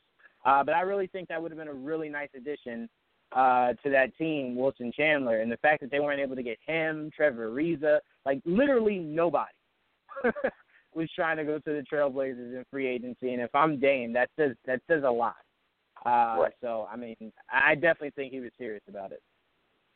Yeah, well, and I think it's a combination of it's not a popular place to go. They don't have any cap space, so the best they can do is offer like a luxury tax exception, which would be, I think, like $5.5 million, somewhere in that range, close to that. And all of those guys got better money than that. So yeah, I mean, it's a comedy of errors, and it really started with 2016 free agency with them, because that was right before they extended C.J. McCollum, so they were able to essentially sign two huge deals with Allen Crabbe and Evan Turner for I think it was $17 million plus a year for Turner and $18 million plus a year for Crabbe. Granted, they were able to con the Nets into taking Crabbe off their hands, which was astonishing to me. Like, imagine the situation, same thing with the Hawks. Imagine the situation that the Nets would be in now had they not made that trade. They would have even more cap space. And I will say, because Nurkic was a free agent this season, right? Yeah. So my biggest issue with the Portland Trailblazers is, and this is my huge issue, and then I'm done. You guys can take it. How is it you look at DeMarcus Cousins? The fact that DeMarcus Cousins took such a low and disrespectful number from the Warriors.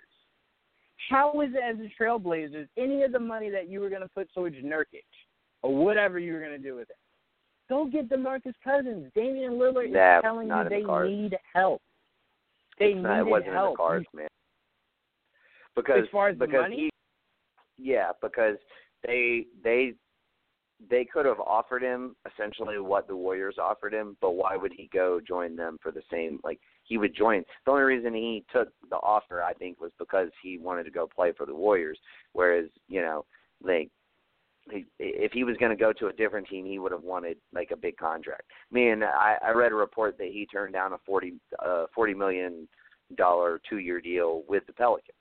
So that's what they were willing to offer.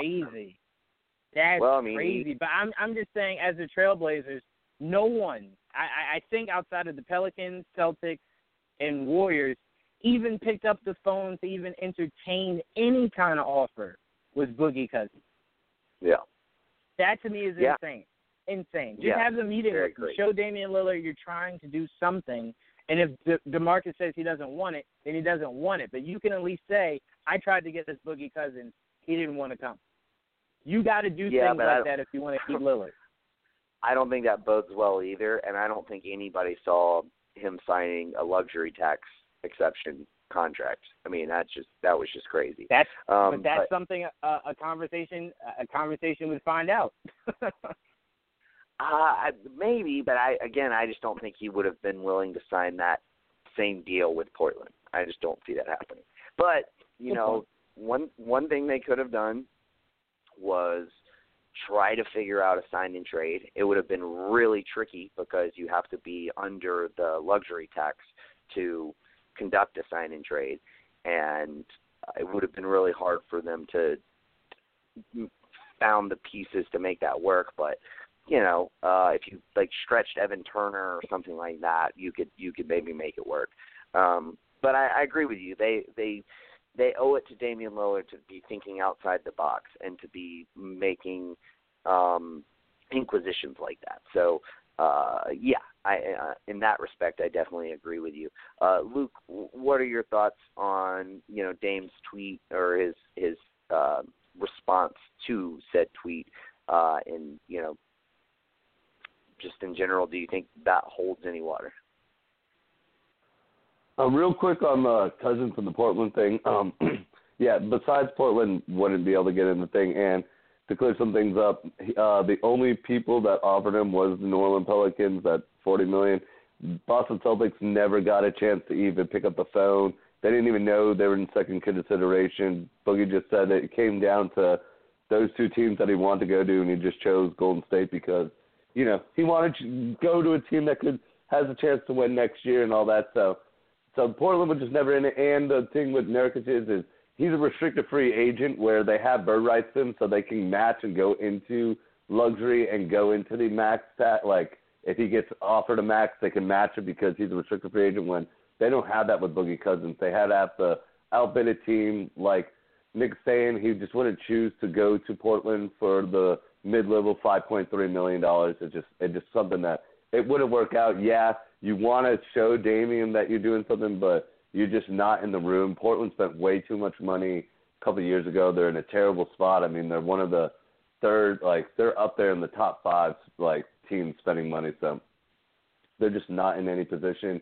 And now if you want to make him kind of happy and make sure Damian stays and he's like his tweet says, because you can go either way, because he says I'm typically, a happy camper. So if you want to make him happy, why don't you go to the Cavs and see how much Kevin Love would really cost you to get? Because I think Kevin Love is good in the West. I mean, he always was a good player. So now you're kind of showing that you're building around CJ and Damian. You're getting Love. You can match Nurkic, whatever he's getting. He probably is not going to get any offer sheet, so that's the good thing when you have these restricted free agents because the teams are kind of in the advantage. You go to your player and you're like, well, go out. You can go see the team. We'll write you these offer sheets and then come back to us and, we have the chance to match that. Or we're going to be like L.A. and if you ask for us to just waive our rights, then, we're nothing with you. But, that's the positive thing about Nurkic. So you can have a solid team and then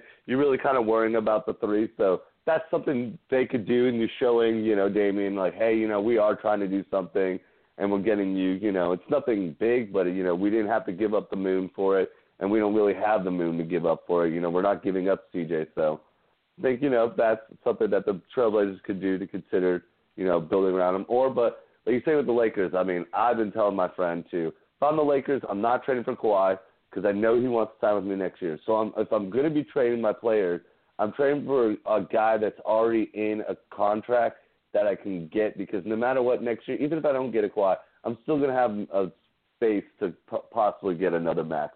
I mean, I'm going to work that Luol Deng trade out regardless. So I'm going to have a max next year, whether it's Boogie Cousins, Butler, anyone, Klay Thompson. I can make it range between Leonard. But I'm going to go, if I'm making a trade and I'm going to send Ingram and Lonzo Ball, I want a Damian Lillard. I don't want a DeRozan. I like maybe a John Wall, but do I want a John Wall? really Lillard makes the most sense for the Lakers. And you don't want you John throw Wall's in, like, contract. yeah, that's what I'm saying. You don't want John Wall. Like, that contract's just so crazy. But then, like, you throw in, like you guys are saying, an Al-Farouq Aminu. Because all the trades, all the signings that the Lakers have been doing, yeah, I understand the 1 year, and, like, that's what, like, all the Lakers fans, no matter what, it's a 1 year, but they got no player that can play in a LeBron system. A spot-up shooter and, like, and all that. There's not one, like, the best shooter right now in the Lakers is Ingram at, like, just a spot-up, stand-up shot, like, is he better shooter. than Caldwell Pope? No, Ingram's way better than Pope. Caldwell Pope's kind of like, yeah.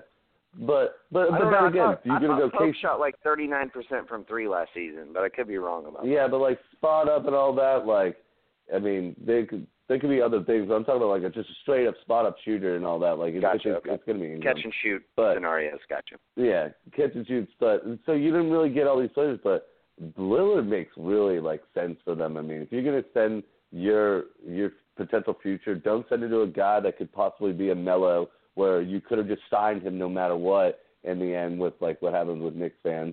Like, you guys understand that. Like, you guys, like, you could have just got him, but you didn't want it because you didn't want to wait. You didn't want a Paul George to happen to you. So it puts the Lakers, but I still think, like I said, there's plenty of other max, but get a player that's stuck into a contract like a Lillard, and I think he makes perfect sense for L.A. I mean, he's the best NBA rapper of all time. If you want to hear how he's feeling, we got to check out his new mixtape. He's not going to, like, write it or anything, but I get his raps are going to say something how he's mad about Portland or something like that. Oh, dude, I'm just picturing now him releasing a rap upon this trade, like dissing Lonzo Ball, like a Lonzo Ball diss track, and like throw it, like have Kyle Kuzma like guest star on it. But no, man, and here's the thing, like, I'm trying to do the math here on my feet. Essentially, Aminu is making close to 7. Lillard's almost making 28. So, that's a huge bulk of cash. And Deng's contract is really high, but if you're trading out $35 million for Deng's 18, and then what? I think the other two were like 13. You're still coming out, basically kind of where you were with a little less money. I think that's $33 million, essentially. So like, that's or is it $31 million? What is it? I don't know. Math was never my strong suit. $31 million. So you're shaving $4 million. Deng will be off your books before you have to extend either Ingram or Ball. So you're shaving that money off your books. You're essentially starting over, and then you still have C.J. McCollum. You could still either make a move with him or just keep him there. He signed on for 3 more years. I don't know. I think it does make a lot of sense for both teams. If Portland is willing to take on Deng's contract, and Deng could certainly. I mean, I think he could fill in as a backup, power forward, which is essentially kind of what Al-Farouq Aminu ended up being in Portland last season, because he's dealing with his injuries and whatnot. So I think that could work. I like your Kevin Love scenario. I think just like an Evan Turner, Zach Collins for Kevin Love could work. You're getting Turner off your books. It would suck to give up Zach Collins, but if you want to compete now, that's the kind of thing that you may have to do. I mean, you might be able to swing something that doesn't cost you quite as much if you throw in like a Caleb Swanigan, Jake Layman, and a future first-round pick if you really want to keep Zach Collins. But I don't think the asking price is going to be super high for Kevin Love. I think they would probably be willing to take on Evan Turner's contract in order to get Zach Collins and essentially be able to have Zach Collins paired with the kid you love Colin so much Sexton. They just drafted. Colin Thank you. Sexton. Colin Sexton. I would rather have that than Kevin Love if I'm if I'm the Cavs at this point. So, but anyway, it'll be interesting to see. We got time for one more, guys. We got about 10 minutes. I mean, I feel like some big news has hit as far as the market, but probably the biggest story in and of itself that dropped, Kyrie Irving and Jimmy Butler reportedly would like to play together somewhere next season. There's few places they could play. Atlanta would be one of them. Now, of course, you'd have to probably trade Trae Young. Probably not going to happen. Brooklyn, with what they've kind of set forth, they've opened up cap space. Depending on what the Bulls do, the Bulls could have that cap space. Now, you probably have to fire Fred Hoiberg because, Butler and Hoiberg never really got along.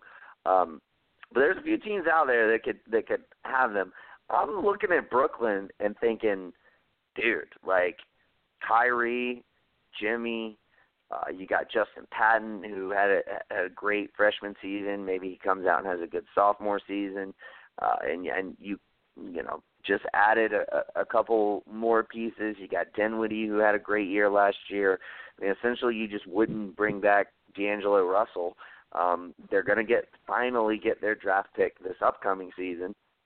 Brooklyn's a big market. New York City, I don't know. I think it could be a possibility if the report is true that they really, really want to play with each other. I don't see very many other scenarios that make a whole lot of sense as far as the how-to. But regardless, Juwan, what do you think as far as the report that Kyrie and Jimmy want to play together? And, what would you think about that kind of pairing? Well, Joe Budden on his podcast that came out the other day did say he spoke to Jimmy when he was out in L.A., and Jimmy does want to play with Kyrie, but that's all he would tell us. So that's definitely 100% true. They do want to play with each other. They grew a relationship through Team USA. Now, where they could play could be Brooklyn. If you guys, Luke, could find a way to get rid of Hayward, could be there.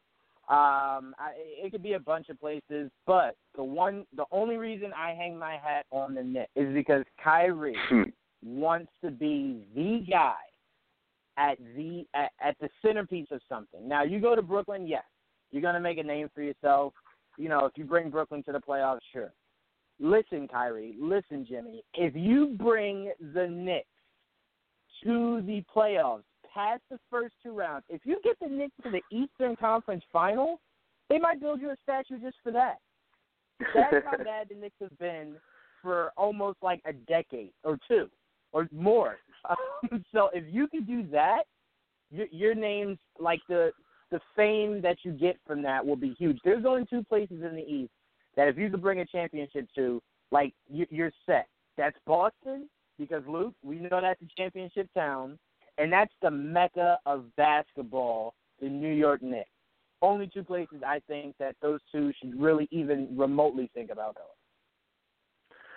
Yeah, I mean, that's a worthy argument. The biggest thing with the Knicks is just cap space. How do you clear the cap space? I mean, Noah's contract is still lingering. I mean, granted, you'll have draft picks to be able to move around and hopefully attach, and it will be going into a summer where, a few more teams will have caps opposed to like 14-7 cap space. There will be like 8 or 10.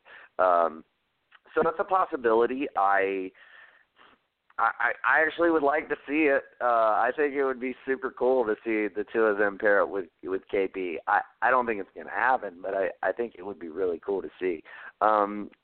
Luke, what are your thoughts on this? And do you see any scenario in which, whether it be a trade this season where you're giving up assets, or a sign and trade potentially, or anything of that sort, where the Celtics maybe try to make a play for Jimmy Butler to keep Kyrie home base? Let me make one point clear. They both haven't said that they want to play with each other. Jimmy Butler has said he wants to play with Kyrie Irving. we have not heard Kyrie say that. It's just Jimmy Butler said he wants to play Kyrie Irving. So just need to really quick say that because just Kyrie keeps on getting thrown around where he's going to leave. But I do see if there was some scenario, Minnesota's not going to let this guy walk who they just traded, a lot of assets for their young assets. So they would definitely want to make a trade. Now, if it's the Celtics could be one of those teams where we want to give up a Jaylen Brown and a Terry Rozier and some other kind of thing. I don't know. That's if you want to compete now. Butler's a great player. He could definitely come in, but I don't know what the Celtics would do because, then you have to sign him in, Kyrie Irving, which we'd have room for in the summer because Horford's contract comes up. So, but I'm not worried about the Nets. The Nets. They're the only team next summer that could sign 2 max free agents, but you just try to name people on the Nets that would be good around. Okay. Well, then the teams that could put money in for these guys, they don't have any talent around them.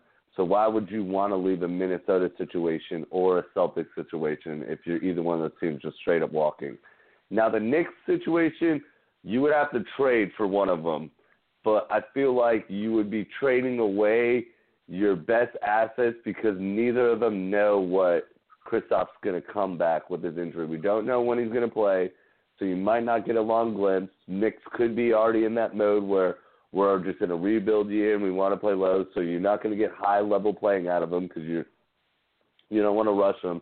So you would have to be trading up some of your young assets like a Knox possibly to get one of them to come into a trade, and then you sign another in the max because all you have room is for one max. So that's the tricky thing for the Knicks.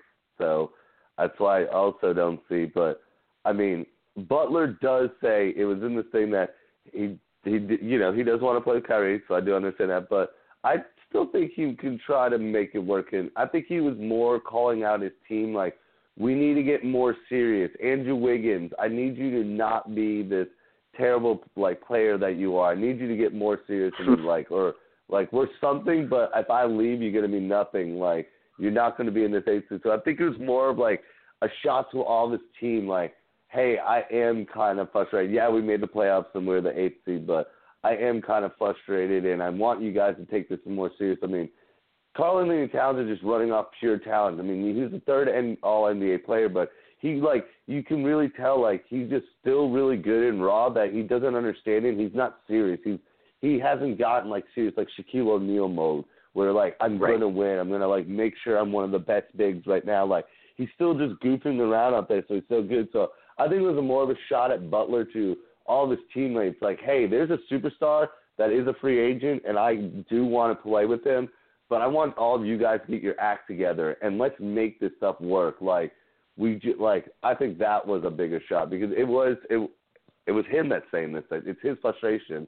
I don't see Kyrie leaving us, but he could. I could be biting my words, but I don't see him leaving the Celtics situation. Yeah, he does want to be the person, and he's not that, unfortunately, in the Celtics. It's Brad Stevens, but Brad Stevens is a coach, so he still is the man. It's just Brad. He's still the man. It's just Brad Stevens' team. And then you have the young Jason Tatum. But, you can't get mad at a young kid getting drafted and just having phenomenal talent. So I just don't see, that situation distilling. So I just think in the end it was just more of a shot at his current team and where they stand at. Yeah, I could certainly see that too. I wonder, I kind of wonder if maybe the Celtics could pull off just something crazy and trade for Towns and Teague and send Kyrie and whatever their worst contract is. They don't really have any bad contracts, but something crazy like that, and then get a draft pick out of it. That would be the most Danny Ainge thing. And then it's fuck you, Kyrie. Go play with Jimmy Butler. We'll start Terry Rozier, and now we got Karl-Anthony Towns. That would be I don't think that's going to happen, but it would be awesome. And there was the report that Cat wasn't necessarily happy there. But anyway, guys, that's going to wrap it up for us. Great show. Good to be back. It was a long hiatus, but, something I needed to do. So But it is very good to be back. Good to talk to you guys again. Luke, Juwan, thank you so much as always for joining me. I don't even know when we'll be back on. Probably Monday. It would be my best bet. But we might even pull a show tomorrow. Fuck if I know. We still got a lot more shit to talk about, so we'll get it figured out. But we'll talk to all y'all soon. And until then, peace. Peace. Say goodbye to your credit card rewards. Greedy corporate mega stores, led by Walmart and Target, are pushing for a law in Congress to take away your hard-earned cash back and travel points to line their pockets. The Durbin-Marshall credit card bill would enact harmful credit card routing mandates that would end credit card rewards as we know it. If you love your credit card rewards, tell your lawmakers, hands off my rewards. Tell them to oppose the Durbin-Marshall credit card bill.